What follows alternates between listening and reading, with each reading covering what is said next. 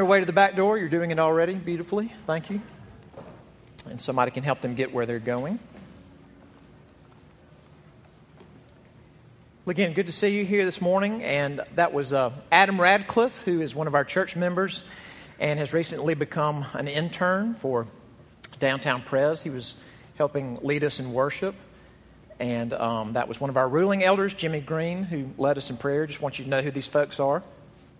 But we're glad you're here, and if you haven't been with us before, we are studying a section of the Gospel of John this summer, and it's a section that's been called the Upper Room Discourse. It's called that because it starts a few chapters back when Jesus gathers with his disciples to have the Passover, and he transforms it into what we call the Lord's Supper, and he just pours his heart out. He says all these things that he wants to say before a few hours go by, and he's taken into custody. He's arrested. The next day, he's crucified. So it's really rich, and just wanted us as a church to slow down and hear these words. It's very dense, and even slowing down, it feels like we're drinking out of a fire hose. But we're going to look at this section that begins in John chapter 15, verse 18, and that's in the bulletin if you don't have a Bible with you. I've told some of you recently that I feel like I'm catching myself do this thing that older people used to do to me when I was younger. It's kind of this old man thing where you freeze children in your mind where you saw them last, and then you're shocked that they kept living, and growing. And I remember people doing this to me when I was little, and I've started doing it to, children in this church or my friends' children. You may have a friend's child, and she was 10 the last time I saw her, so I just froze her at 10, that look and that height, and then, I look up and she's 17, and she's driving, and she's doing college visits because, hey, 7 years went by. That's what a living person does. They grow. One of the ways that the Bible describes itself, and you may have heard this expression before, it's from the book of Hebrews, that the Word of God, the Scriptures, are living and active. And here's what that means. I've heard someone say that the mark of a great book, not just a good one, is that a great book grows with you. If you read a great book at the age of 10, you can feel that it's great, but you might come back to it in your mid-20s or your mid-50s, and the text is still the text, but the book has grown with you, and now as a 30-something or a 50-something, it's just you see even greater richness that was there all along. The ultimate example of a book that's like that is the Holy Bible. It's not that the words have changed, and some of you have heard me say that it's almost reached the point of embarrassment for me that I'll have these aha moments of things I'm learning as I'm studying, but the aha moments are about things that it has always said. Like it's always explicitly stated it. I just couldn't see it. And then I saw it. And that really happened to me in studying this passage for this Sunday, because I sort of froze it where I saw it last. And it's not that the passage became a different passage, but as far as just seeing what's there, it grew. And let me tell you what I mean by that, and then I want to read the passage and dive in.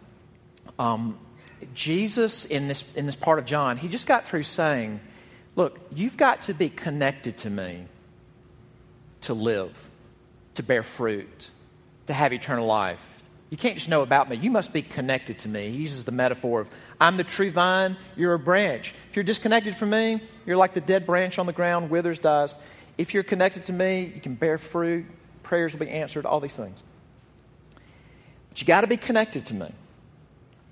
And then after that, he talks about, and you guys, you apostles that I'm up in this room with, or walking around with, you must love one another. And when you do that, you're going to set the course for the whole church. You must love one another as branches that are connected to the same vine, drawing the same life from the same vine.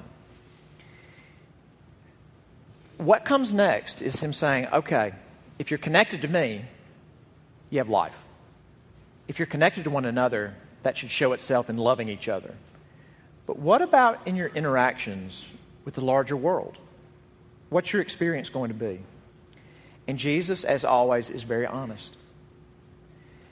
Now, I thought I knew what he meant when he says what he's about to say, but the passage grew on me. It says, when you interact with the world, there's going to be pushback. And I'd read that before. I'd heard that, you know. But what's surprising is who he says the world is or where you find the world. John chapter 15, beginning in verse 18.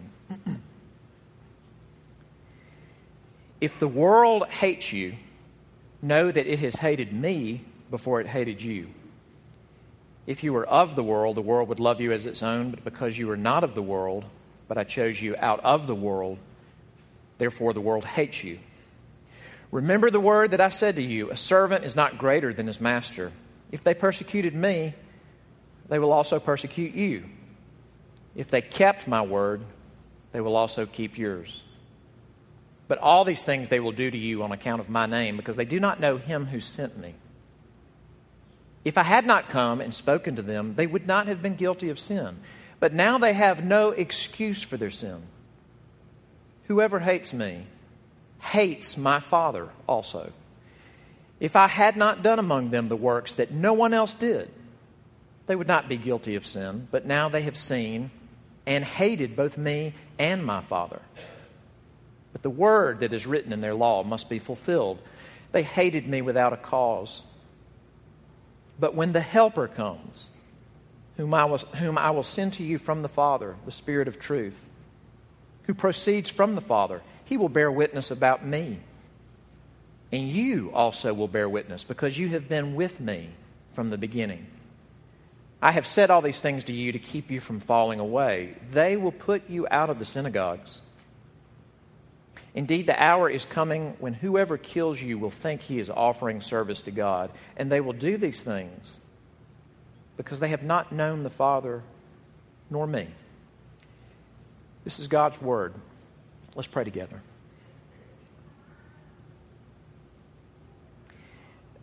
Thank you, Father God, for what we're getting to do right now. Thank you that we get to sing to you, that we get to say your words back to you, that we get to be honest about our own sins and failings, that we get to hear you remind us of the good news, that we get to come to your table. But thank you that we get to hear your words. And we pray that you'll help us. Please help us to hear you and open up our hearts. We ask this in Christ's name. Amen. I want to tell you about a guy that I got to be in school with for 1 year. I believe it was just 1 year, but I overlapped with him in seminary. And some of you have heard me say that I'm not a scholar, but I have a real regard for academia and scholarship. And it's really cool to see people who've been peers of mine or who are younger than me who've gone on to really get expertise in fields, all kinds of different disciplines. I bet you know people that got PhDs. Some of you have PhDs and things like that. But this is a guy who graduated from Clemson University in the early 90s and then went on to Covenant Seminary. That's in St. Louis, and that's where I went. It's where Jake Patton went.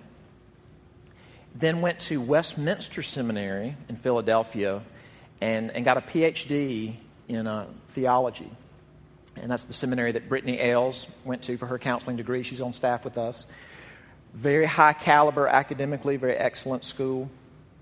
Then even went and did additional graduate work at Fordham University in New York City. So really, he's a real scholar. Terminal degree, published, taught, all that good stuff. And so the part I've left out is that he's African American. And as we've been talking about a little bit more in here lately and trying to think about what this means for us as a church and as a denomination, our denomination has been very homogenous, very white. And so anytime we see racial diversity coming up in our midst, it really should be like a cause for celebration. So you'd think that here's a guy, he went to our denominational seminary and got really top-tier training in theological studies and wanted to teach, really believes this stuff, really believes in the authority of God's Word, really believes in the power of the gospel, really believes that theology matters, stuff that we're supposed to be about. So you'd think that people would be cheering him on. And a few years ago, he wrote candidly about his experience just a few years into putting on the scholar hat in our denomination. He said this in the context of reviewing a book, and it's a book that's actually about the church where I grew up in Jackson, Mississippi, and about its own history and experience with the racial divide and what that's meant for that church. But as he was commenting on that, he wrote, as of this writing, "For at least 6 years, I have been repeatedly and regularly called the N-word." Quote, his name is Anthony Bradley. "Anthony Bradley, the Negro Prince of the PCA, comma, the token Negro, comma, filthy pervert, stain on the bed sheets of life, comma, Anthony Bradley, the affirmative action PhD, and other racial slurs all over the internet." Now, what you wouldn't be as surprised to hear would be that was from readers online, just somebody trolling around online that's just not a Christian, hates Christianity, so puts him in the crosshairs. But he said it came from people within our own community. That what he was bumping into was not just disagreement, it was hate. That is something that Jesus said we should not be surprised by. And I'm already kind of showing my hand as to what the surprise was in this passage for me. But when we hear the language, this is all through the New Testament, the language of the world, typically that doesn't mean planet Earth. What it means is a system. It's a global system that's at odds with God. And it might be a system that has a moral exterior to it. It might be a system that is just outwardly, I don't give a rip about God, I don't like God, I don't like religion, I don't care who knows about it. But just the whole thing is a global system that is opposed to God. It's the opposite of the kingdom of heaven. It's the opposite of the kingdom of the Lord Jesus Christ. You're not surprised if you know that category to say, okay, yeah, that's what's going on in the world at large.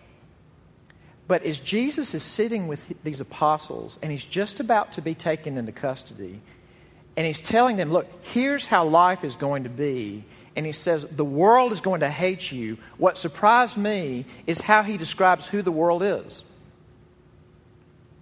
And I want you to see this too.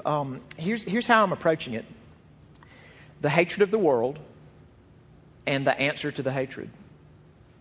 Okay? The hatred of the world, pretty straightforward, and the answer to the hatred. Now, just again, Jesus is very pointed. He doesn't nuance it. He just says this is how it's going to be. Verse 18, if the world hates you, know that it has hated me before it hated you. The second part of verse 19, the next verse, I chose you out of the world, therefore the world hates you. He just says that's how it is. But then look at how he develops it about what this hatred is like, where it comes from. The first thing is this: it's a package deal. In other words, it's not just because of how you conduct yourself or your personality or how you communicate, but it's this hatred is a package deal. Here, let me show you what I mean by that. Look in verse 21. All these things, this hating, this persecuting, they will do to you on account of my name, because they do not know him who sent me. And Jesus uses that language a lot in the Gospel of John. That means God the Father. They don't know him who sent me. Look down at verse 23. Whoever hates me hates my Father also. In other words, look, if you're connected to me and I was sent by the Father and he and I are one, I do what he sent me to do, my words are the words he gave me to say. If you're connected to me, if the world already hates him, and because I show everybody what he's like, the world hates me, if you get connected and identified with me, they'll hate you too. You've been brought into this package deal. And here's the other thing. It's just baseless. It doesn't make sense. Look at his language in verse 22. If I had not come and spoken to them, they would not have been guilty of sin. But now they have no excuse, no pretext for their sin. Verse 24, if I had not done among them the works that no one else did, they would not be guilty of sin. But now they have seen and hated both me and my Father. For instance, one of the times that Jesus came, I would say the closest to saying something in a joking way in the Gospels, but it was in a not funny moment, is that a bunch of people picked up stones to kill him, to stone him. And he says, hey, you know what? I've done many miracles in your midst. For which of those are you stoning me? And of course, it's not a funny moment, but the irony is so thick that, I have gone into your villages and for the most part, eradicated disease and physical suffering in villages. When I've taught, it hasn't been in a secret corner somewhere. I've taught in the temple in the middle of the day. I've gone and taught in your synagogues in the towns. This hatred is baseless. It's irrational. Now, that part I knew. Like some of you might know the story of a guy named Jim Elliot. You might have heard of a writer named Elizabeth Elliot. She passed away kind of recently, but her first husband, Jim Elliot, was a missionary, studied at Wheaton. Kind of the old-fashioned missionary, let's go to the jungle, let's come in on a plane, let's drop gifts to people, let's send them messages in their language that we're your friends, let's send them gifts, we come to help you. And they get speared to death, just martyred. Irrational, like just killed for no reason. Now, you can hear stories like that and go, okay, that's the way it's always been. The world hates God and the people of God. But then, the more I looked at this passage, it had grown on me. I don't mean it changed. I mean, I changed. Who is the world in this passage? Let's go back into this. In the first two verses, 18 and 19, Jesus keeps using the term the world. He says it 6 times, the world, the world, the world. And then he switches to they and them and their, talking about who the world are. Then what does he start saying about them? The people who are the world, the people who will hate you. Here's a few samplings. Look back in verse 22. If I had not come and spoken to them, they would not have been guilty of sin. When you think the world, what do you picture in your mind? Or if you were going to picture the world in the first century when Jesus says this, what would you picture? Would you picture like Rome or Greece or the nations? Did Jesus ever go to Rome and teach people? Did he ever go to Athens and speak publicly? Look down in verse 24. If I had not done among them the works that no one else did, they would not be guilty of sin. But now they have seen and hated both me and my Father. Did the people in Athens, did they see Jesus' ministry or see his miracles? People in Egypt, did they see that? Look at verse 25. The word that is written in their law must be fulfilled. They hated me without a cause. That's a quote from 2 Psalms, but in particular it's a quote from Psalm 69, which was understood to be a psalm about the Messiah. But that psalm said, they, the enemies of the Messiah, they hated me for no reason. And then go down to the bottom of the passage, verse 2. This is chapter 16, verse 2. They will put you out of the synagogues. Now, are you starting to see who the they is? Are you starting to see who the world is? The world is a global system, but where he begins the application of what it's going to be like to be hated by the world is it's going to be by people who believe in one God, unlike the rest of the earth. They believe in that this one God is the God of Abraham, Isaac, and Jacob. They believe that God gave a law. They believe that that law is to be the foundation for all ethics and morality. They believe in marriage being between one man and one woman. They believe in tithing. They sing psalms. They know Psalm 69. Okay, people of whom everything I just said, that's true, they're going to hate you. And the reason they're going to hate you is because they are the world. And I don't know if this is hitting you, but this hit me like it's never hit me before.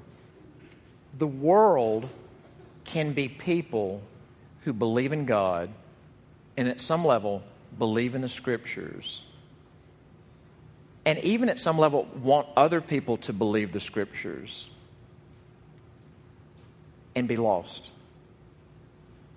And if you take that like a set of lenses, what I just said, okay, and put it on, which is what is happening to me, and look at John, things just start to jump off the page that I had never really given their weight before. Under the passage, I've got these verses in italics. This is from John chapter 8. Jesus is in Jerusalem. He gets into a real confrontation with a crowd of people. Now, where is he? He's in Jerusalem.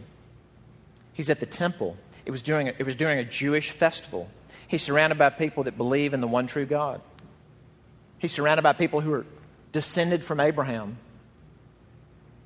And he says to them, or they said to him, "Where is your father?" Because he's been saying, "I'm going to leave here and go to my father. Where is your father?" Jesus answered, "You know neither me nor my Father.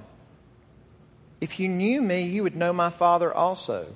And that sounds like things in our passage. But then get this, verse 23. He said to them, "You are from below. I am from above. You are of this world. I am not of this world." The world can be in the right institution. This really dovetails with last week's sermon. Because what some of you may hear me saying is something like, you may hear me as being anti-Semitic. No. You can be identified with the institution that believes in the true God and actually officially believes that the Bible is true. And you yourself can be the world. How do you spot that? And I think, primarily we don't need to ask, how do you spot that in someone else? Like we're going to, run each other through a template. It's how would you know that about yourself? Am I that person? Jesus once gave a great diagnostic. I think it's an amazing diagnostic for all kinds of things. Out of the overflow of the heart, you know what the rest of it is? Out of the overflow of the heart, the mouth speaks. If you want to know what any of us, what our hearts are full of, what do we like to talk about? And that's an opportunity for us to stop and ask this question. How do I talk about Christianity? How do I talk about applying the Bible? Like, for instance, am I driven by the narrative of us versus them?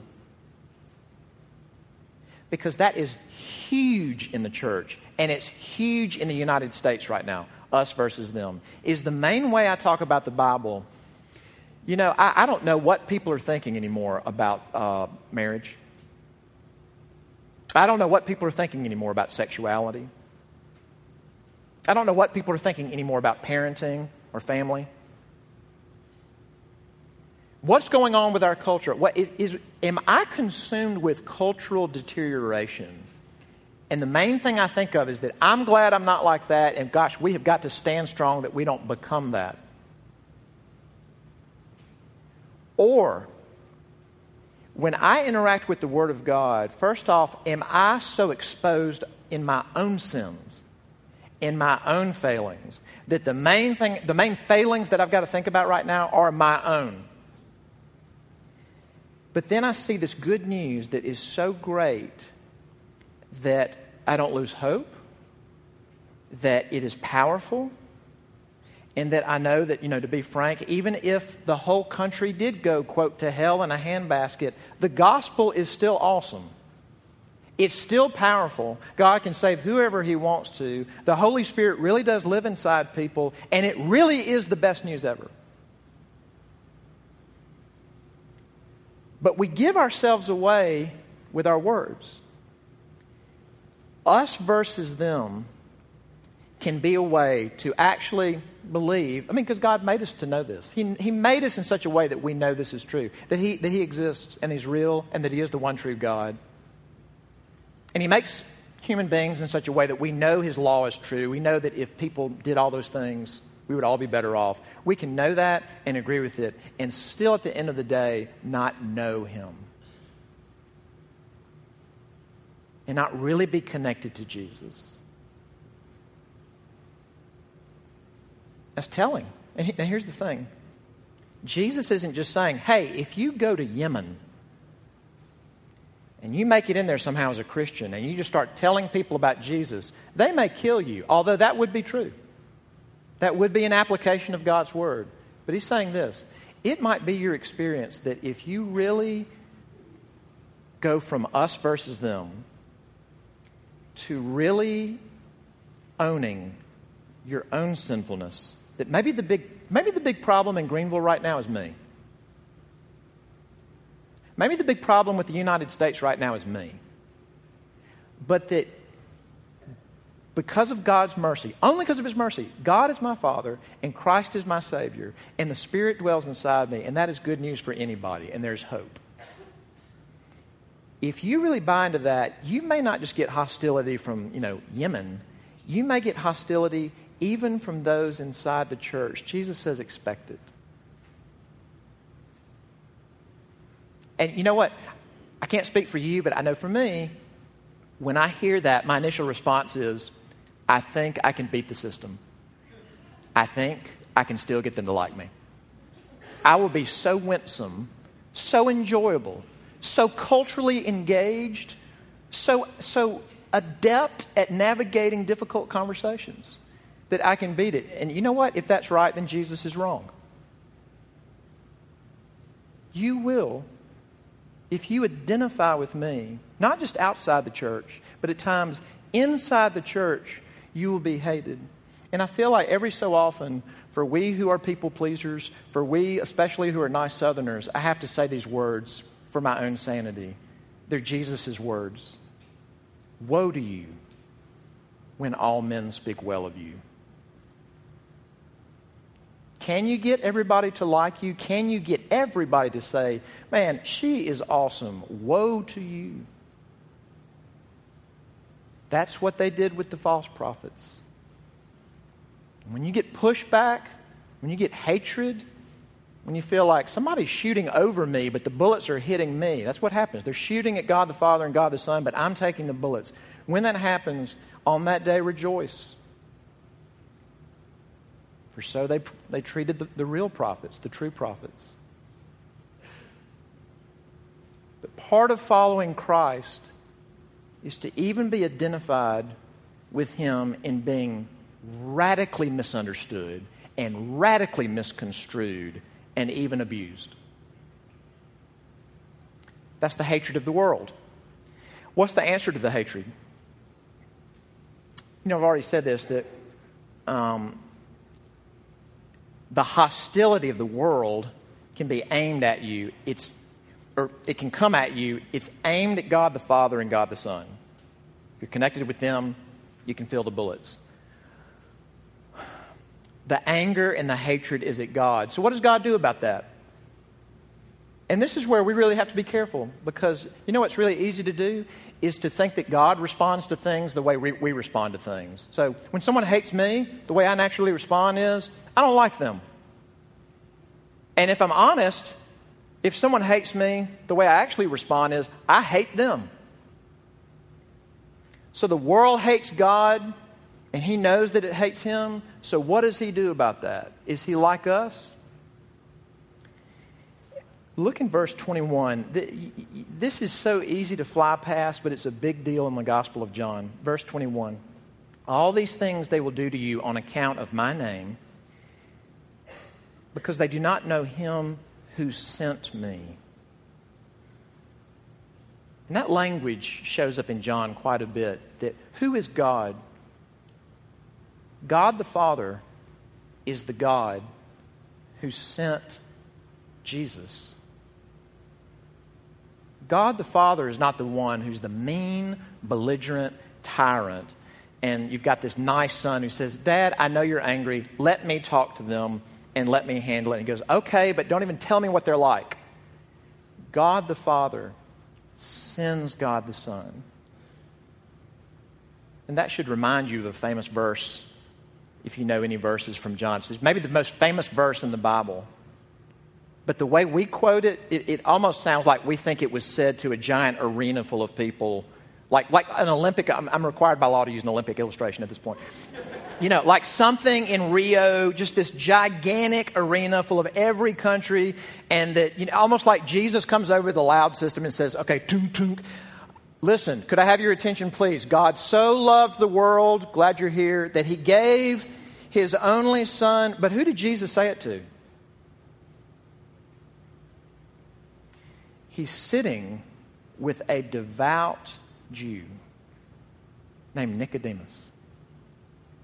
And this guy is descended from Abraham. He's been circumcised. He is committed to the Torah, to obeying the details of the law of God. He believes that all other gods are false gods. The only true God is the God of Abraham, Isaac, and Jacob. And Jesus says to him, God so loved the world